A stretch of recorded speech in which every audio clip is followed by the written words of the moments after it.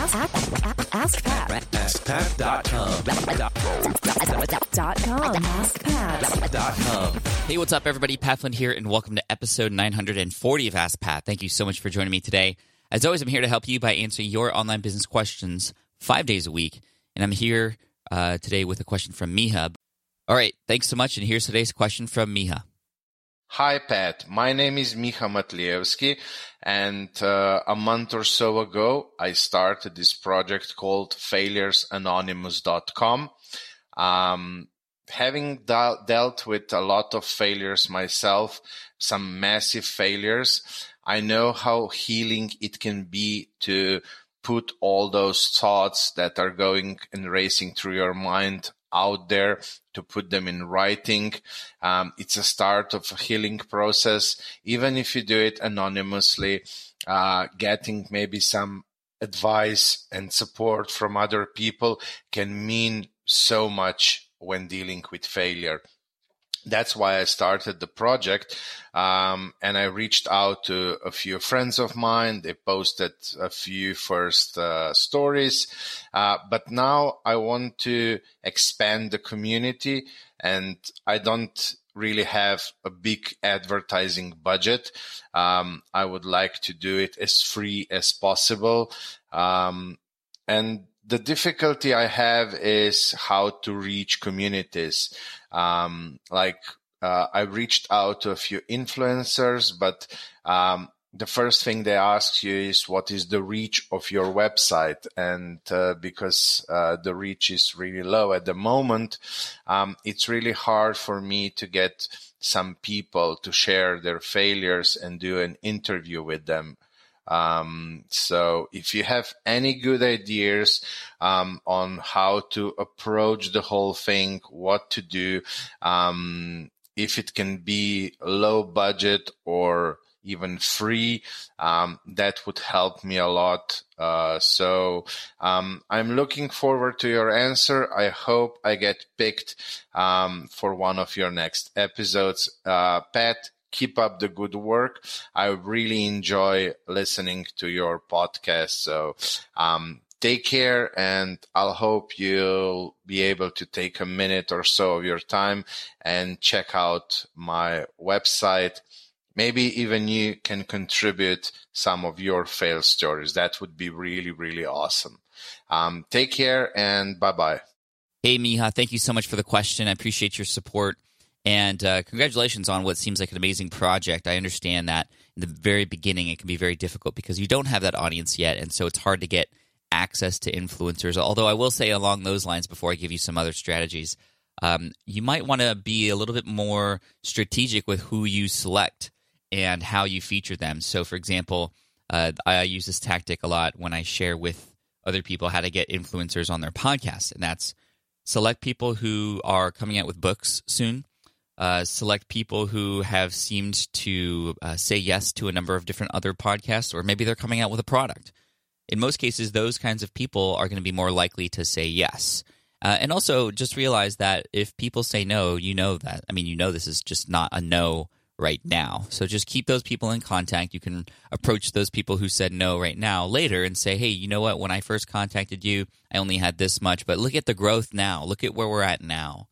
And they're going to be more likely to say yes. Plus, if you get some of those bigger names on there up front, especially people who are authors, you're able to then, for example, name drop and say, oh, well, you know, we've done interviews with so-and-so and these two people here, and you fit the same qualification. I'd love to interview you and have you be alongside them as well. So those are some strategies to get people to say yes to come on your show or to do an interview. Also, another thing is you might be able to benefit by not doing an interview per se, but just having them answer a single question, something that takes literally like less than a minute to do or type in a reply for. And you can compile those answers into what's called a roundup post. This is how I launched foodtrucker.com back in 2013. I reached out to a number of food truck owners asking a single question, and that was, what's one thing you wish you knew before you started a food truck? And, you know, we had 50 responses come back. Now, I will say that was out of 250 people that I reached out to. So you're going to have to do your work. You're going to have to hustle, of course, but still a 20% conversion rate with that is not bad. And I will say that about 80% of the 50 came as a result of a follow-up for people who didn't answer back initially. So again, you're just going to have to hustle and keep going out there if you really know this is something that's important to you. Now, getting access to influencers isn't the only way to grow your community. I think another great way to do it is through potentially interviewing or featuring forum owners or group owners. So if you go to Facebook, for example, and type in different keywords related to the topic that you're discussing, you can really easily, by clicking on the members button, figure out who the admins are, because literally that's another button, admins. And you can reach out to those people and you can say, hey, my name is Miha. I'm featuring amazing community owners who deal with fear in their communities, and I'd love to feature you on the show or interview you and ask you a couple questions for the blog. And what's really cool about that is they're going to be A, more likely to say yes, but B, also they're going to be likely to share that with their audience afterwards. A lot of times the sort of A-list, quote, A-list influencers, they're not going to be even thinking about sharing it. I mean, that's not why they're doing it. But the B level, C level, don't be afraid to ask those people too, but also forum owners. LinkedIn is a great place to go as well. So yeah, the other thing that you could do is seriously just put your content on other people's sites. So yes, maybe you don't have a large audience yet, but you have this amazing content or you've done this amazing research that very much complements another influencer's work. Well, you can come on and write a guest post or come on and be a guest on another person's podcast instead of being the publisher, be the person that other people are publishing about.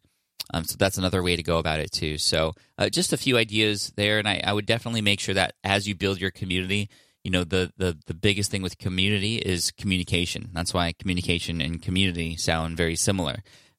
Make sure you are communicating with your community, especially in the beginning, where it's going to be a lot easier for you to have those conversations.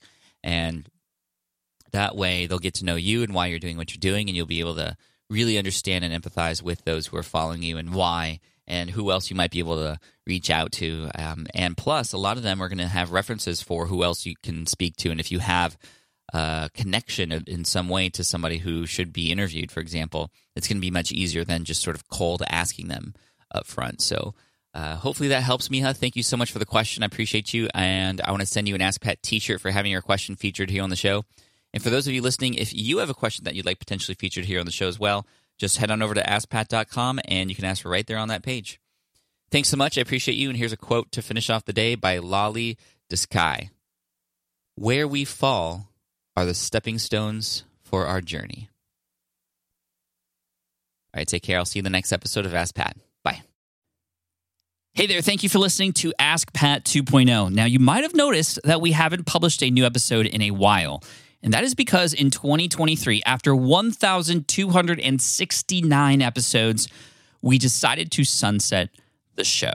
For now, at least. In this way, we can focus our energy and efforts on our other podcasts and other projects. That being said, all 1,269 episodes are still live and downloadable, and the published dates may be old, but there are still a ton of questions I've answered on the show and people I've coached. Those episodes are just as valuable as they were back then. So you can also visit smartpassiveincome.com/askpat to dig through the archives. Plus, there's a search tool on the website that lets you search across our podcasts and blog. And of course, the Smart Passive Income podcast is still live and energetic and awesome and publishing twice a week. So make sure you're subscribed there so we can still continue this conversation. And we have some of the foremost experts and thought leaders in entrepreneurship on the show every single week, so you definitely don't want to miss it. Again, check it out. It's the Smart Passive Income podcast. Just find it wherever you're listening to this podcast. You can find it there as well. Thank you again for listening in, and I'll catch you in the next one. Cheers.